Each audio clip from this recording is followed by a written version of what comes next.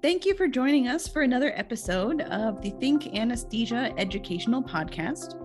My name is Dr. Amanda Kalla. I am today's host and a member of the technical services team at Jurox. Today, we welcome Cynthia Burns. She is a registered veterinary technician and entrepreneur who owns her own anesthesia machine maintenance business, Fix It Lady Medical Service and Repair, based out of North Carolina. It's a pleasure to talk with you today, Cynthia. Thank you, Amanda. I'm so happy and privileged to be here. So tell me a little about how you got into the anesthesia machine maintenance business.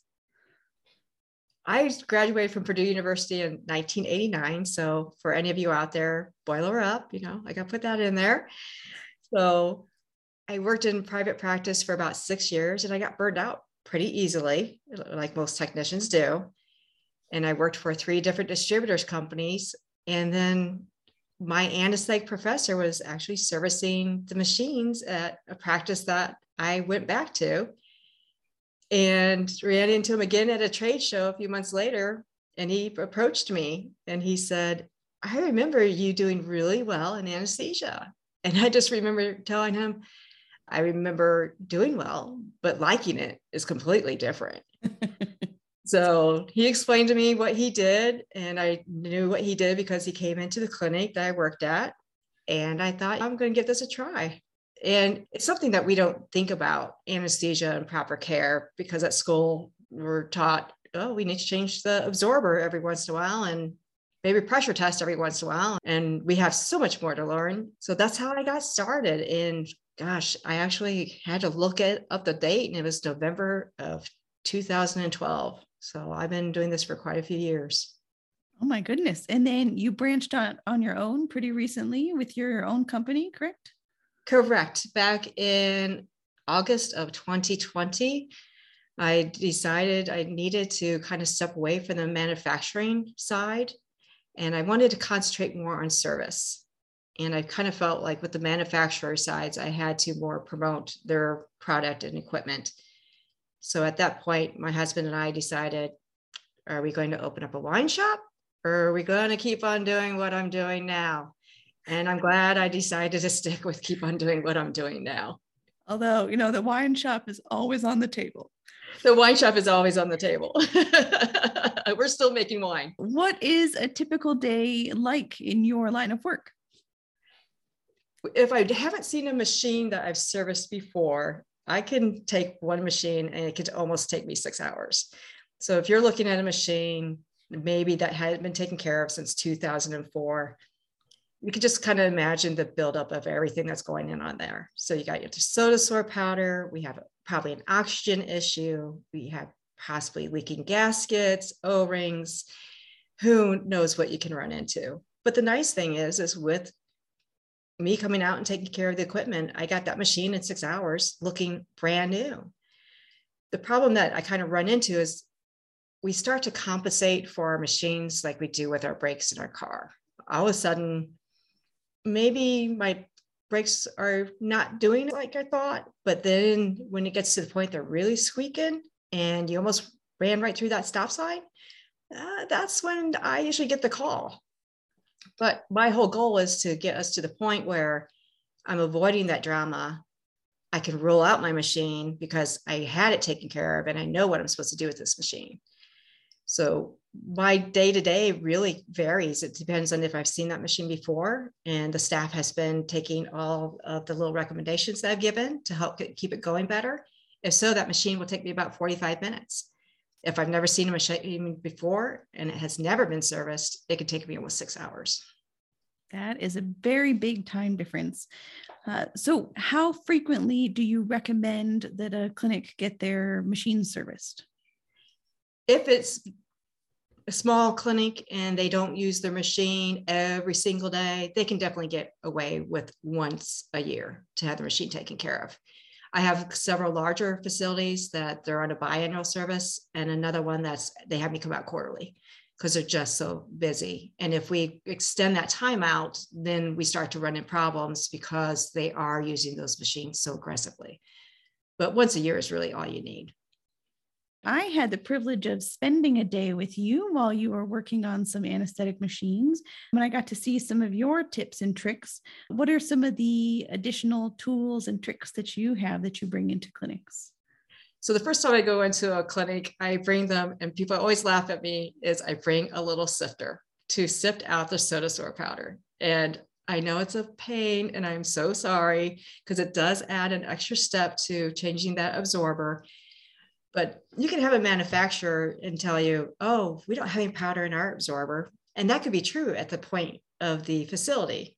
But once it goes to the distributor and then it gets to you, you now have powder in your absorber. And so what happens is if you hit your flush valve and you have powder in your absorber, whatever that pressure is coming into your oxygen line, let's say it's 50 PSI, and you hit your flush valve and you have powder, it's going to move up into your inspiration one ways. So what I recommend, and this is why I give it to all my clients, is to take that extra point of time and sift out that absorber first over the trash and then put it into your canister. And it's going to reduce the powder in your system by 90%. I've seen some canisters so overloaded with powder that it has actually move down breathing tubes. So your F circuits or your Y tubes will actually have powder residue in them. You can imagine how it makes us cough. So I would just hate to see the damage it's causing to our patient. I do recommend that you wear a mask when doing this because it is very irritating. It looked like you were sifting flour when you were doing that. It was impressive how much debris there was. It is amazing. I'm always shocked. And some brands have a lot more powder than the others, but in the end, by the time the veterinary clinic gets it, there's powder in there. So. You also provided some like 3D printed components for your anesthesia machines. Can you talk a little bit more about those? I met a wonderful gentleman named Brett. He owns actually Shaler Industries. And I was servicing his wife's practice and her machine. And I walked in and his walls were covered with these phenomenal little pieces of equipment. And I'm just like, where did you get these? And he said, I make them. So I carry a lot of his products and he sells a lot of them on his own, but we've been able to talk and come together and find little things that we just think veterinary clinics would love to use and make their time a lot easier. And one of them's this dental support kit that he came up with for the non-rebreathing systems. And it holds your non-rebreather and it locks it into the dental table so that non-rebreathing system's not constantly falling off the table. Mm-hmm. And it's a great product. And I'm so glad I met him because I absolutely love working with him and clients just love what he comes up with. You also have an additional kit that you provide for leak testing your machines, correct? Correct. So I have a pressure test kit that helps isolate leaks within the system. When you pressure test the current way that we've all been taught at school, put your bag on, put your breathing circuit on, close your pop off, bring up the pressure, 30 centimeters of water. That's great, but what if we have a leak? Was it my breathing circuit? Is it my breathing bag? Or is it my breathing head? So my machine. This will help isolate where it's coming from.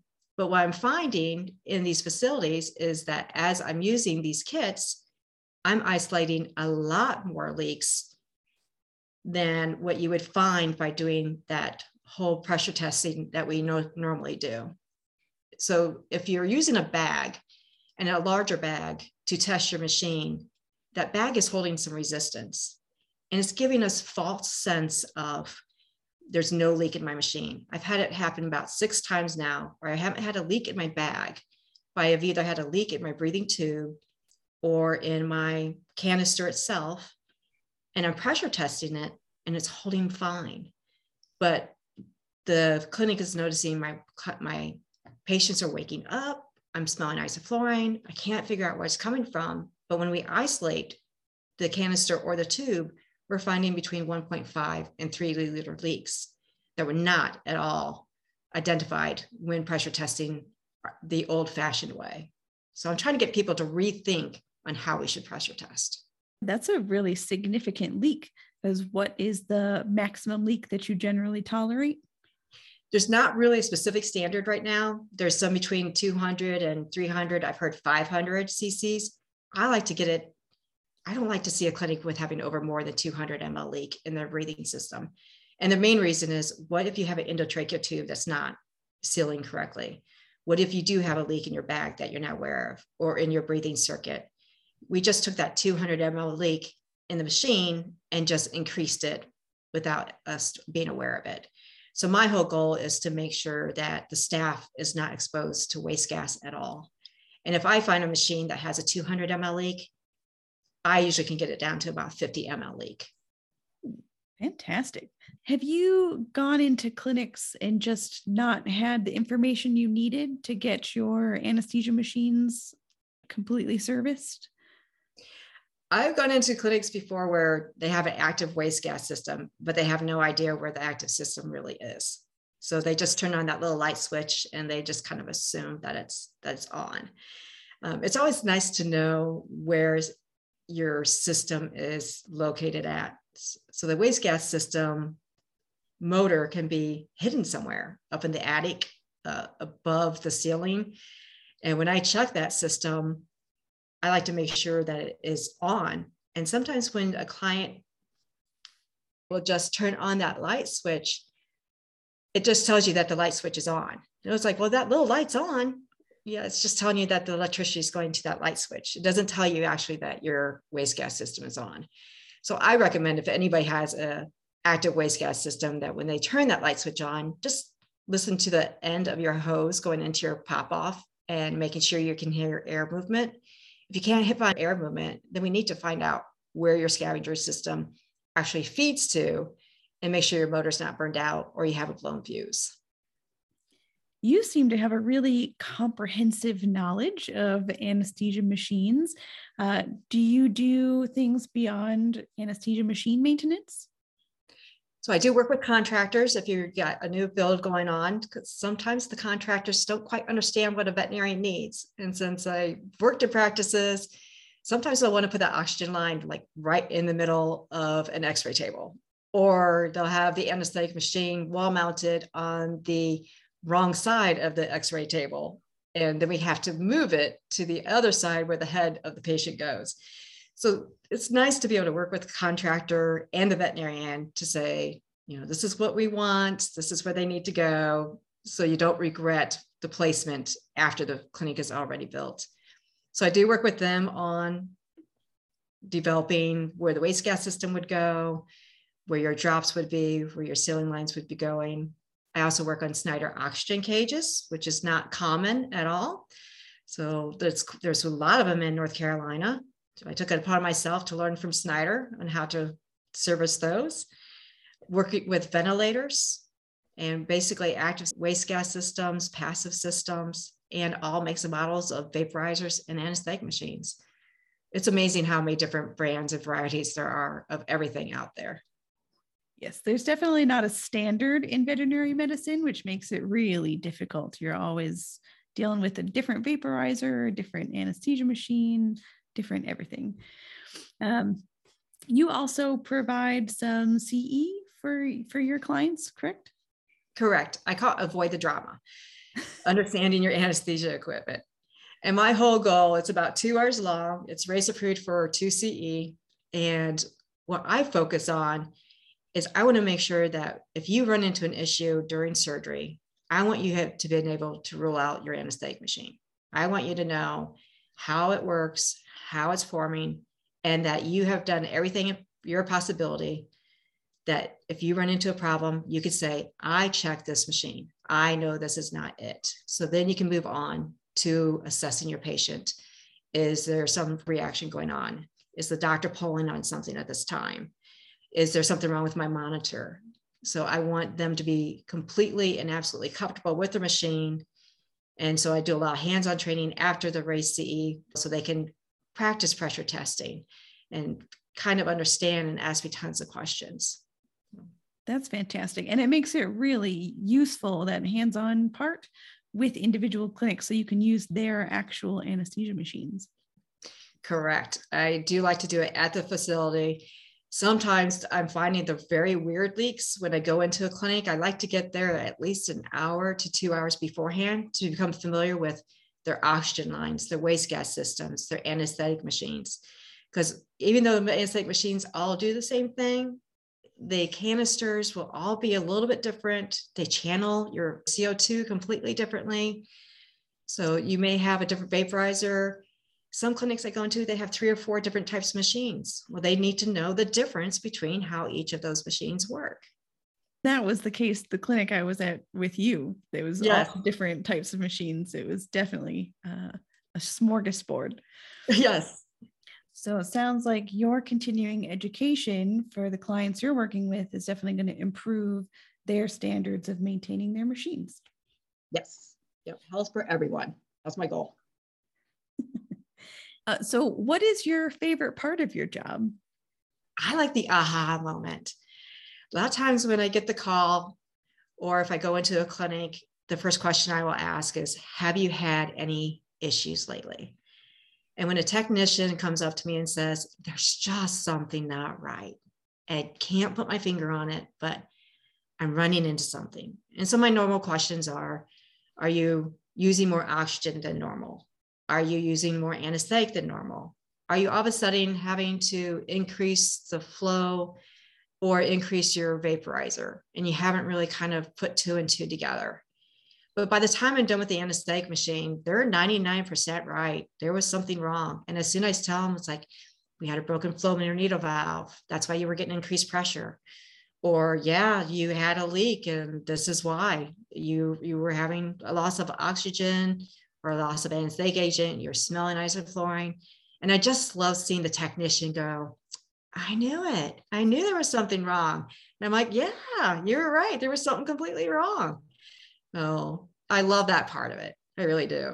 It also empowers the technicians to keep noticing when those things are incorrect, and maybe they'll find them sooner next time rather than waiting for their annual maintenance. That is very true. And I always give kudos to all my technicians when I go back out to a clinic after the first time I was there, and I make notes. There was lots of powder, lots of condensation, da, da, da, da. And I just had one clinic that I'm like, kudos, no powder, no condensation. They were taking all the care and all the steps, and the machines were meticulous. It's like, yeah, I love it when I go back into a clinic and I can tell that they've been taking excellent care. It will save them a lot of money and time and life on their anesthesia machine. Are there any non-hazardous leaks with an anesthetic machine? There are. Those are usually your oxygen leaks. So if you have a leak coming from your H tank or your E tank, whatever your oxygen source is, you can have a leak there all the way to the back of your flow meter and then going into your vaporizer. So once the oxygen goes to the inlet part of your vaporizer, any leaks in there, you're just going to get a nice little oxygen buzz, which will be kind of nice, but you'll be losing oxygen too. So that can be, a financial concern too for everyone. But once that oxygen starts to mix in your vaporizer, it's now mixed with your anesthetic agent and it's vaporized, it's now considered fresh gas. So you can have a hazardous leak in your vaporizer where that dial is, that knob where you take off and add your anesthetic agent. There can be a leak there. There can be a leak in the dial. There can be a leak in the vaporizer. There can be a leak at your outlet. So anything after that point, once it's mixed as a fresh gas, that is now considered a hazardous leak. And so once you get into then connecting your non-rebreathing system, your breathing circuits, you're changing your canister, your waste gas system, your scavenger line. If you have any little pinholes or anything not lined up correctly, you might get a little bit nauseous during surgeries. You might be getting that headache. And if you go to lunch and you realize, I feel a lot better going to lunch, and then when I come back and I start doing surgeries again, and I'm not feeling very well, you might have something going on in the facility that we need to get found out. It's definitely wise to not be exposed to inhaled anesthetics if you can avoid it. Definitely. So that is one of the whole goals. It's not only safe for the patient to make sure the patient is under the anesthetic plane and you're not having any drama issues for the patient, But we also need to think about our staff and about ourselves in that situation. We want to decrease your exposure at the same time. So that's one of my goals. Now, it's kind of interesting if you ever have any friends or family that are in the human side, they are completely different on their standards. So a lot of times those machines are checked before every surgery. So they could have had a surgery and that machine is checked before that next surgery begins. So with the veterinary field, we have no standards. I'm lucky if I get people to have their machines checked every year. So those machines that have never been checked, and that's why it can take me 6 hours to get them taken care of, there's reasons why we're not feeling well, why we're having issues, why our patients under the plane that we want them to be. So you're definitely providing a very valuable resource. Oh, thanks. Well, it has been an absolute pleasure talking with you and spending that whole day with you in the clinic and just seeing what you do and learning more about the anesthetic machine overall. If you want to get in touch with Cynthia, she is with Fix-It Lady out of North Carolina. And if somebody wanted to use your services and they're in the North Carolina area, how could they get in touch with you? They can reach me at fixitLady.rvt@gmail.com. So that's FIXITLADY.RVT@gmail.com. So I do want to let everybody know, I would love to definitely take care of their machines. And if you're not able to use me and you're not in my territory, please use at least some other service, because when you do that and you get your machines taken care of, you're going above and beyond the normal standard. And I think that's just very important and very smart for your clinic. And that's definitely a wonderful goal for everybody to have. Just keep everybody safe and their anesthetic machines working smoothly. Thank you so much for the service that you provide and for joining us today on the Think Anesthesia podcast. It was wonderful having you here with us. Thank you very much, Amanda. I appreciate it.